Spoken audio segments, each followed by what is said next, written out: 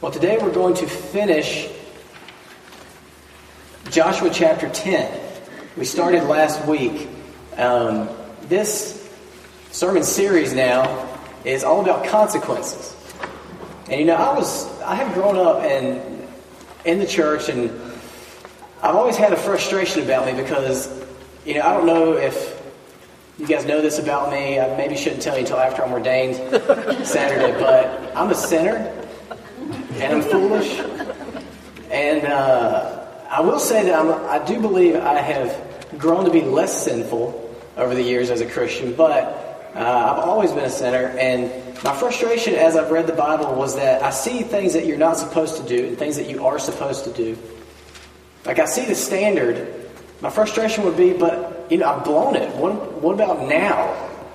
What does the Bible say for us when we've blown it? And, very refreshingly, we found something right here as we've been going through Joshua.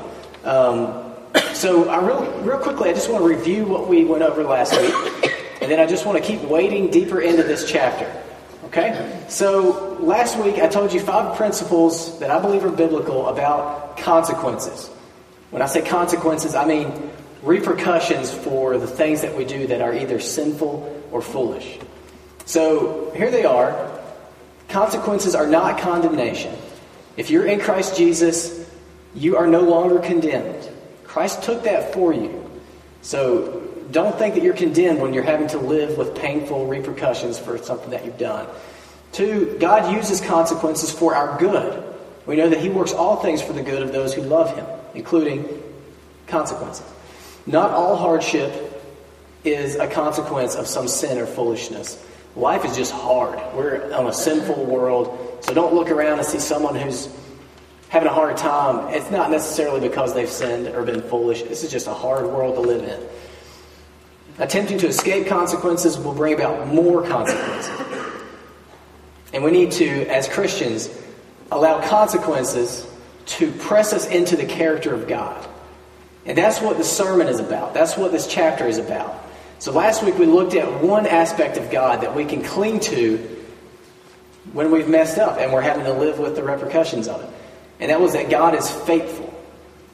Remember what's going on? Joshua had made a stupid covenant, a sinful covenant with people of the land. God had told him, don't make a covenant with these people.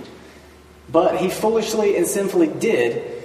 And now, because of that, he has to protect this people from 5 kingdoms at once. Remember, so he's charging into battle against 5 kingdoms at one time because he has to. This is the consequence for what he did. And we asked, well, what was God going to be there for him? And we saw, I think it was in verse 8 of Joshua chapter 10. You can go ahead and flip there if you'd like. As he's charging in, God says, Joshua, don't fear them because I've given them into your hands. Not one of them is going to stand before you. So we saw that even in the midst of the consequences of our mistakes and sin, God is still with His children. Okay, that's where we ended up last week.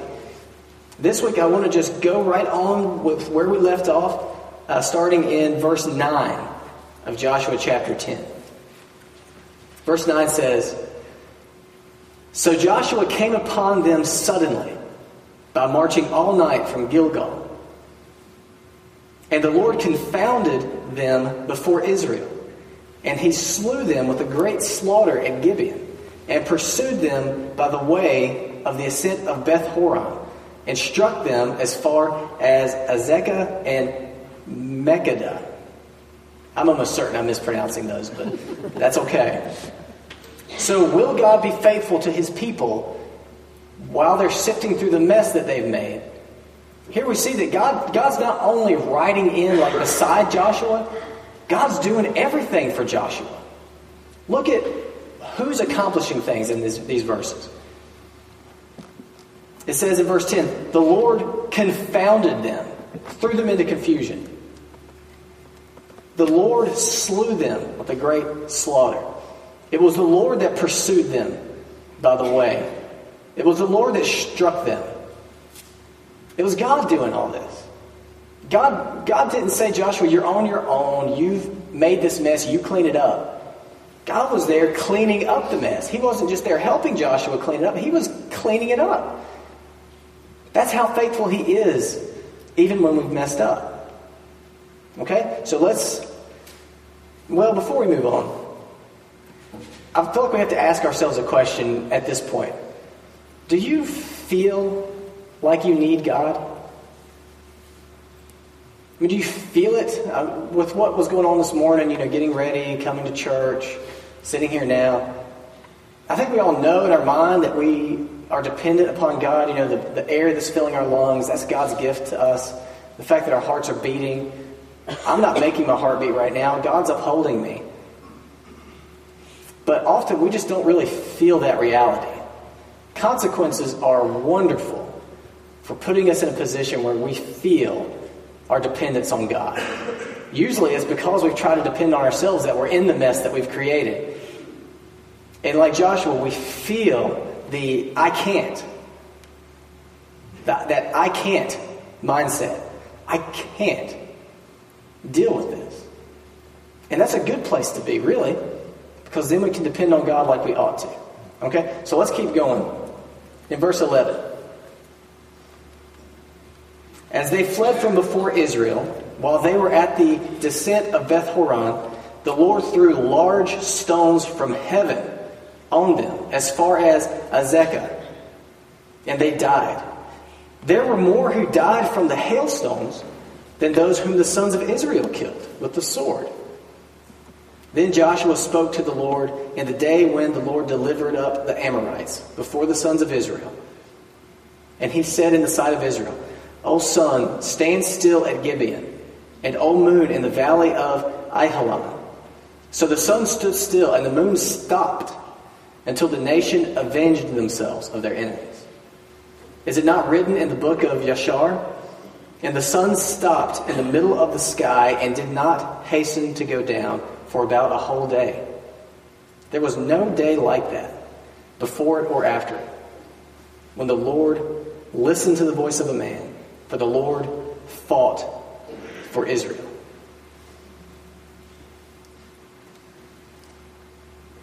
Israel killed a lot of their enemies with their sword. But here, God killed even more with miraculous hailstones from heaven that killed the enemy, not Israel. That was some well-aimed stones. The sun and the moon stood still, lengthening the day so that they had time to win this battle completely. This is miraculous stuff.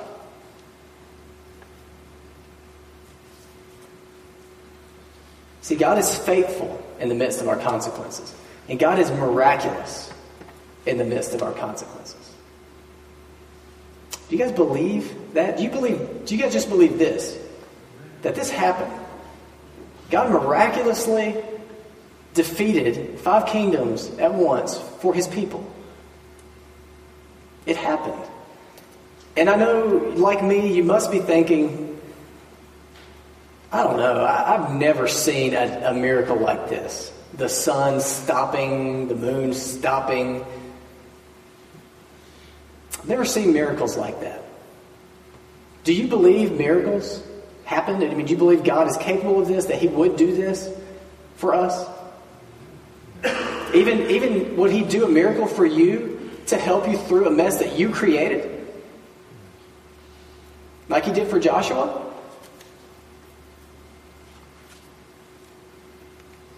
I have a friend, I told the youth about this too. It's not someone who goes to this church. My friend has made some pretty serious mistakes, committed some pretty serious sins. He's married. These sins are of a nature that he is not only sinning against God, he's sinning against his wife. And I've talked to him. We were eating together, and I was talking to him, and he's a good Christian. I mean, he's a strong Christian. He knows the Bible. He knows what it says, that this is sin and that you need to confess your sin to who you sinned against. And he knows that he sinned against his wife. And I'm talking to him about, what are you going to do? When are you going to face these consequences that you've created? What are you going to do here? And he's so hesitant to confess to his wife. So hesitant. And he talks about it, and we get down to it. Yes, he doesn't want to hurt her, but he knows he hurt her already when he committed the sin. She just hadn't found out yet. He knows that, and when we get down to it, what it is he's afraid. He's terrified because he can't imagine them being able to get past this. And he can't imagine her being able to forgive. And he can't imagine him being able to think of the words to say. It's all just impossible. There's no way I can do this. I cannot imagine being able to do this. And what he needs is to see that, yes, he has sinned. Yes, this is terrible. But God will not only be with him if he will now do the right thing and face his consequences. God won't just be with him. God will make miracles happen. Forgiveness where it's unimaginable that there could be forgiveness. Restoration where we couldn't imagine there could be restoration. Words to say when we could not think of any possibility of how am I even going to say this. And I have been there. I know many of us have been there. But God is faithful and he is miraculous. And what about you? Is there something, I just feel in my spirit that there's something here in this church. Is there something that you know that it's time to face, but you're just terrified? And I'm not talking from a judgmental standpoint because, man, I have been there. But I'm just telling you from the solid bedrock of God's Word that even though you have sinned and you have messed up, you've done horrible things, as we all have, God will be with you if you will turn and do the right thing now. And he can make things happen that you think cannot happen. What's impossible for man is possible with God. Do you believe that? You've got to believe that. In Matthew chapter 17, verse 20, Jesus is talking, I'm pretty sure he's talking to his disciples. And he says that if you just had the faith of a mustard seed, that's tiny. Mustard seed sized faith is tiny. If you just had this tiny bit of faith, you would see mountains move. Now, I don't know that Jesus really meant that the disciples could just be like, hey, mountain, go over there. Awesome. Because I've got faith. I think that's a hyperbole. I think he's making a point that often we don't see God move in miraculous ways because often we just simply don't have faith. And if we just had the slightest bit, we would see miraculous things. And if we as Christians could charge like Joshua into our consequences with faith, we would see miracles happen. Even if we just limped into our consequences with mustard seed-sized faith, we would see miracles happen. But we don't. We dig our heels in. There's very little confession that takes place. We have to be caught. We have to be found out. We have to be drugged into it. I'm just talking about humanity in general. That's who we are. Much of that's because we don't believe that God is really going to be there. He's not really going to help us. He can't make a way here. I've made too big a mess. And so I made a list here of just, if you look at the headlines, that this is our case in humanity. Governor Mark Sanford, the Goldman Sachs guy, Mark McGuire, John Edwards, David Letterman, Elliot Spitzer, Michael Vick. They all had to get drugged into facing their consequences. And I don't point them out as in, look at those evil people. I point them out as in, this is us, this is you, this is me. Why must we be dragged to face our consequences? And most recently, of course, Tiger Woods. And man, the media has a field day. I think we love to just leap on somebody else, when in reality we know we are Tiger Woods. That's us. But we love to just jump on the poor guy who got found out. You know, after his apology, which I actually haven't heard, but I've heard a lot about it. Bob and Sherry, anybody, well, you don't have to raise your hand if you listen to Bob and Sherry, but you know who I'm talking about. Bob and Sherry had their morning show. It was after his apology, they had a segment where people could call in and just talk about times that they had to apologize. And, you know, I was listening to it, and caller after caller, not one of them did it on their own accord. Every one of them got found out. They were pressed up into a corner where they, like a scared wild animal, they had thrashed and tried to get out of their consequences, and they had to apologize for something. And what's funny is you listen to them, and it's amazing how none of it's really their fault, though. You know, I had to apologize, but, in reality, it was because of what they did or blah, blah, blah. And it's not just politicians and athletes and people like that. It's not just people calling in to Bob and Sherry. It's all of us. And it's people like me. It's pastors.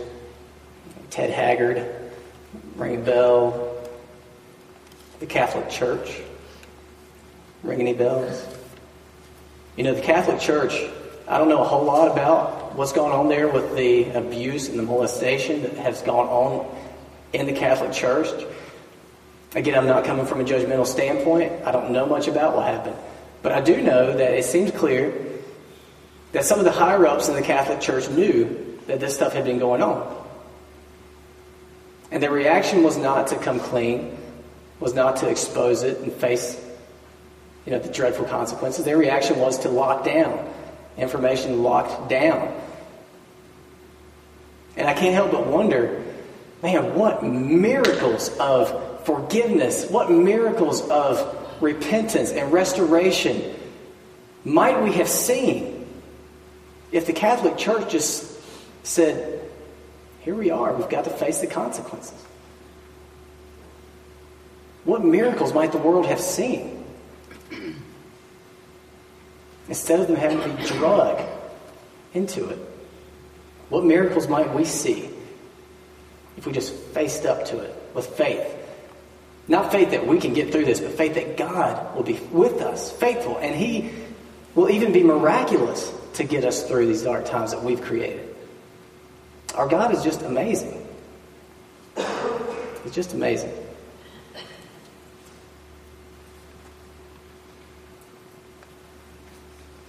Must have been some kind of miracle right there. I was looking at my watch. I couldn't see where the hands were. I guess I'm not supposed to know.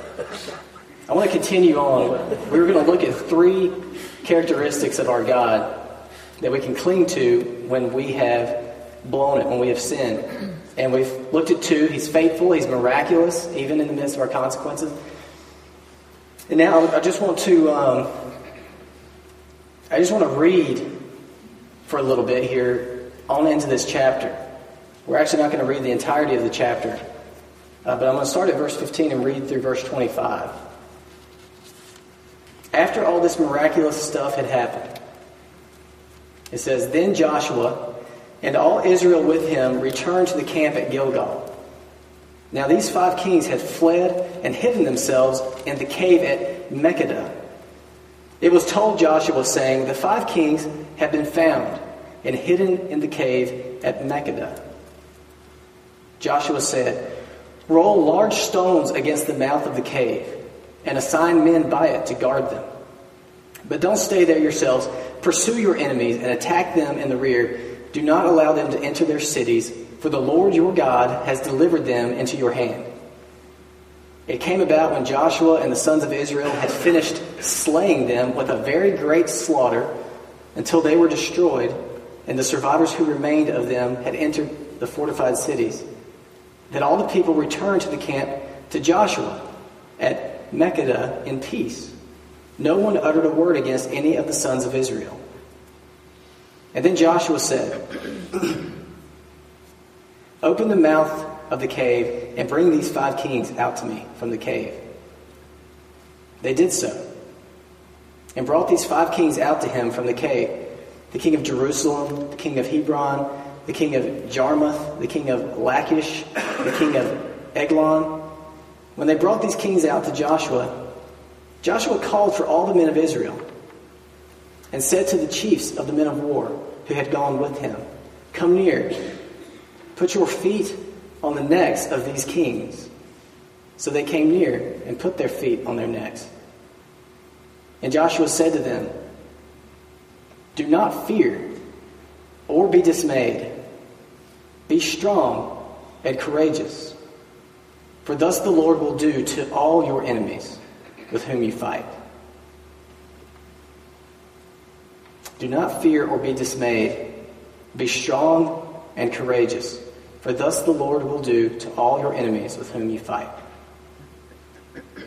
God is faithful to us, regardless of the fact that we sin. God is miraculous in the midst of our consequences. And God is victorious in the midst of our consequences. He's victorious. God's victory in our lives and in history is not dependent upon your performance or my performance. And I want to prove to you that this is a theme that runs deeper in the Bible than you might think. I want you to think about Eve, as in Adam and Eve. You've probably heard of her. I want you to picture Eve, okay? She was a party to the very first sin. She was in the perfect garden, and God said, don't eat from the tree of the knowledge of good and evil. If you've been at church long, you know that she and Adam ate of the tree of the knowledge of good and evil. Basically, they made the decision that I'm not going to just trust God to know what's good and evil. I'm going to put myself in God's place, and I'll see for myself what's good and what's evil. And there were consequences for that, weren't there? Do you remember they kicked out of the garden? Now people would die. Death is a consequence of sin. Kicked out of the garden. The very things that God designed them to do would now be really difficult. Man was supposed to cultivate the ground, provide for his family, work. That used to be joyful, and now because of sin, it's really hard. Men in here and women know it's hard. It's hard to provide for your family. And that's because of the curse. That's because of what Eve did and Adam did. For Eve, they're supposed to be fruitful and multiply, have kids. That used to be a pretty pleasant process, apparently. But because of that sin, God said, now it's going to be very painful for you to bear children. So what I want you to picture, you may not have never really tried to picture this before, but I want you to picture Eve. She's outside of the garden now. And she's become pregnant. The very first pregnancy in the history of the universe. Because God created Adam and Eve just straight up from the dirt. This is the first child to be born by birth of a woman. So I want you to picture Eve. The time has come. The contractions have started. I've never experienced any of this, but I've been near to someone who has. And it doesn't seem like very much fun, and some of you can attest. Now, Adam's standing there. He doesn't know what to do. I mean, he's as helpless as I felt standing beside Meredith. He must have felt infinitely more so because he's never even seen this happen to anybody before. They didn't even know what to expect. She knows something's up because she's got this big old thing here. And now it's so painful. It's so painful. She's never experienced pain like this. And Adam's probably sitting there just pacing back and forth. I don't know what to do. And the pain's getting worse. It's getting worse. And the baby's starting to come. And Adam doesn't have access to an epidural. This is all natural. And the baby is starting to come. And at the climax of the most painful part of the birthing process, she must have thought in her head, what have I done? At the climax of pain for the consequences of what she and Adam did comes this little baby boy. I want you to picture her holding this little baby boy that came through the climax of the pain of her consequences. This little baby boy is proof that she will still be fruitful and multiply, even though she's screwed up. And that the promise God gave her that he would provide a Savior is going to come through. God told her after she sinned, you've messed up big, it's going to be bad for a long time, but I'm going to provide a Savior. That Savior is going to come from the fruit of your womb. So breathless from the pain of her repercussion for her sins, she's holding the proof that God will be victorious. And God is with her. And God will make miracles happen. I want you to think about Joseph's brothers. Remember the story of Joseph? He had the fancy coat that had all the colors. He was his father's favorite child. And he had a bunch of brothers, and they were getting sick and tired of it. So they took this favored child, this younger brother, and they beat him to a pulp, and they sold him into slavery, and they lied to their dad, and they said, an animal got him. And Joseph was just gone. Yeah, I'm hoping some of you remember this story. I know everybody may not be familiar with it. Now, think about these brothers. Okay, years and years and years have passed by. Now there's a famine in the land. So they have to go to Egypt where they have grain, because the prime minister of Egypt at this time was a very wise man, and he had set aside grain for this occasion. So all the brothers who have lived for years with the knowledge of what they had done go to Egypt. And they stand before the prime minister. And to their horror, they see that the prime minister is Joseph, their little brother that they beat and sold into slavery. God had allowed him to rise to power in Egypt. And now, just picture them. Imagine being in their shoes. They're sitting there looking at their little brother that they had sinned against so terribly. That had to be the climax for them of the repercussions for what they did. And their lives are in his hand. He can say, here's some grain, you'll live, or no. You punched me in the face and sold me into slavery. I'm not giving you any grain. They must have been terrified. It was all crashing down on them. Everything they had done, crashing down on their heads. But it was in that moment that God provided salvation for them. Through the miraculous forgiveness of Joseph, he didn't only just give them grain, he brought them into the land of Egypt and gave them the best land. He did that for them at the climax of their consequences. There's so many examples. I'm not going to give you all the ones because I don't want to lose you, but think about Moses right before Joshua. When did God come to Moses and say, okay, I want to use you to bring my people out of Egypt? You see, Moses was a prince in Egypt, and he murdered a guy. He killed somebody. Now, yes, this person was abusing an Israelite slave, but he took that life in his own hands and he killed him. And then, cowardly, he ran from that out into the wilderness. He ran from the consequences of that out to the wilderness. He was there for so long that he couldn't even really speak well anymore.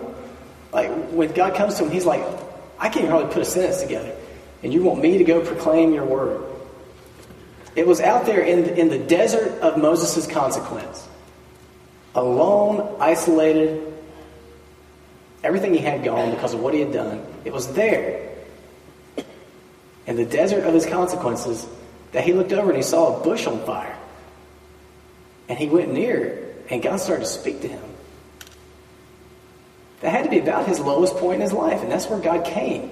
And that's where God called him out and spoke to him.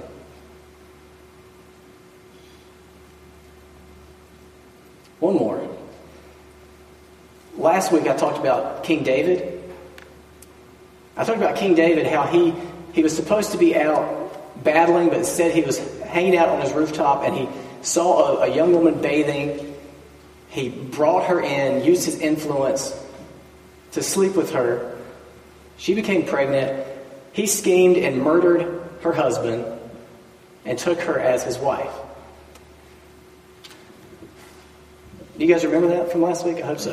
Amen. Her name was Bathsheba. Now I want you to picture Bathsheba. This is sometime after all this happened. I want you to picture Bathsheba. She just gave birth, and picture her holding a little boy. A little boy that they would name Solomon. You see, you can trace from Eve all through the Bible Jesus Christ's lineage.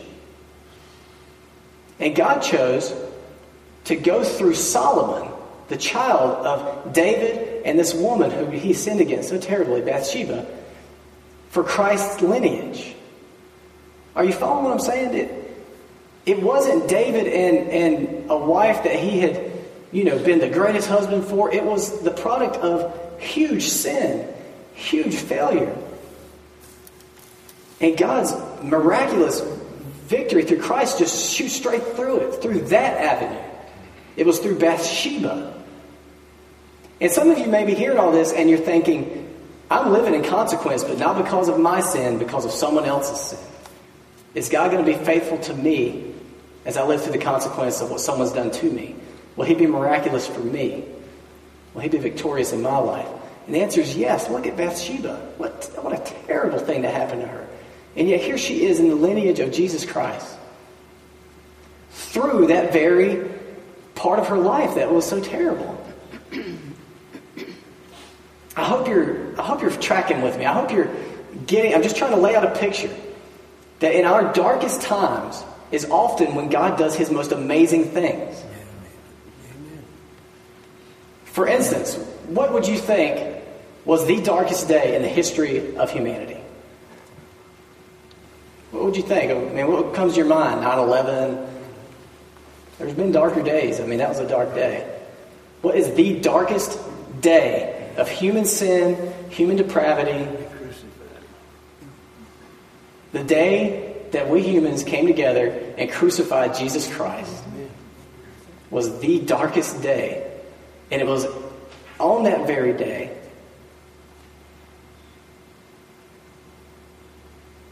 that God sealed his victory for us. Man, doesn't it just blow your mind when you think about that? Man, it blows my mind. Got my notes all backwards and all of a sudden. And it blows our minds because there's a widespread misconception. And the misconception is God's victory in my life and in this church and in this world is dependent upon my performance. And if I screw up, this is not going to happen. This thing depends on me. And that's just not the case. And we've been talking about this in youth, actually. This misconception that so much depends on our performance for God to accept us, for God to be faithful to us, for God to do miraculous, amazing things for us, for God to be victorious in our hearts. Biblically, read it. It's not the case. When you're in Christ, when you are a Christian, you're God's child, just like Joshua. He will be there for you. He loves you.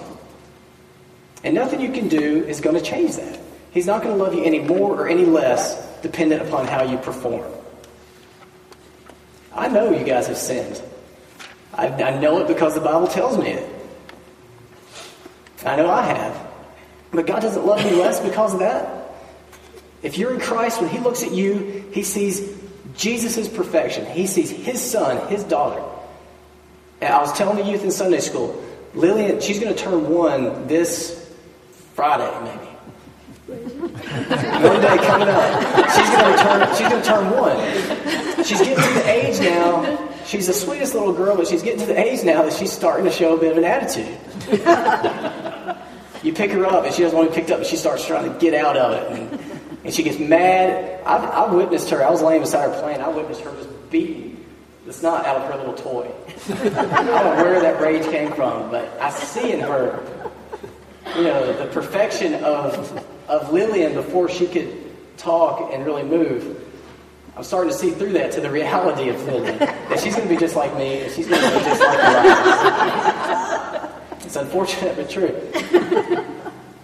But, as she grows, I'm certain that she's going to disobey me. I'm certain that she's going to do foolish things. She's going to spill her milk all over the carpet. I'm going to tell her not to do something. She's going to do that something. But I'm not going to love her any less. I'm not going to be any less her father. In fact, I'll probably be even more her father. If I tell her, don't touch that heater, you're going to burn your hand, and she touches it, I'm not going to be like, I told you. Deal with it. Here's some aloe vera. No, I'm going to be even more her father in that moment. I'm going to pick her up. And I'm going to take care of her. If you're in Christ, I want you to know there's no condemnation for you anymore. You're his son. You're his daughter. I'm not going to say any more than that. I'm just going to reiterate. I guess I will say more than that. I have been praying for you. I've been praying for you. I've been praying for those of you who are living right now in the mess that you've made. Most of us probably don't even know about it. I've been praying for you. I've been praying that you will see that God will be faithful to you, that he can be miraculous for you, that he will still be victorious through this. Maybe more victorious now for you than he's ever been. And I've been praying that you will run toward God and face your consequences. You don't have to be like the world and run away from God and scramble and try to make excuses. Just face it with faith and watch what he'll do. Man, just watch. I've been praying for you who have lived through the consequences of your mistakes. I've been praying that God might put you in the path of somebody that he can use you to give some wisdom to about these things. I've been praying for all of us, as I know we're all going to be here. I know I'm going to be here again when I have screwed it up, when I have sinned. I know I'm going to be there again. I pray for myself that I will remember. I pray for you that you will remember God. He's right there with you. If you are his son, his daughter through Jesus Christ, he's right there with you. So I just want to pray for you now, and we'll sing a song together. And I just pray that the Holy Spirit will seal these things in our hearts. Let's pray.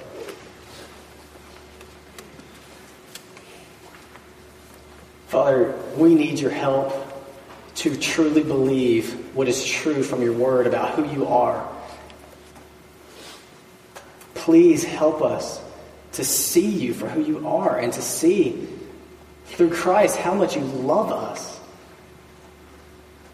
And to not be afraid and to not hide. And I thank you that you love us this way. And I pray for these folks here. I pray for myself. Lord, please humble us so that we can have a humble, childlike faith in you. That in our mess, in our consequences, that we can still cling to you. We can still crawl up in your arms.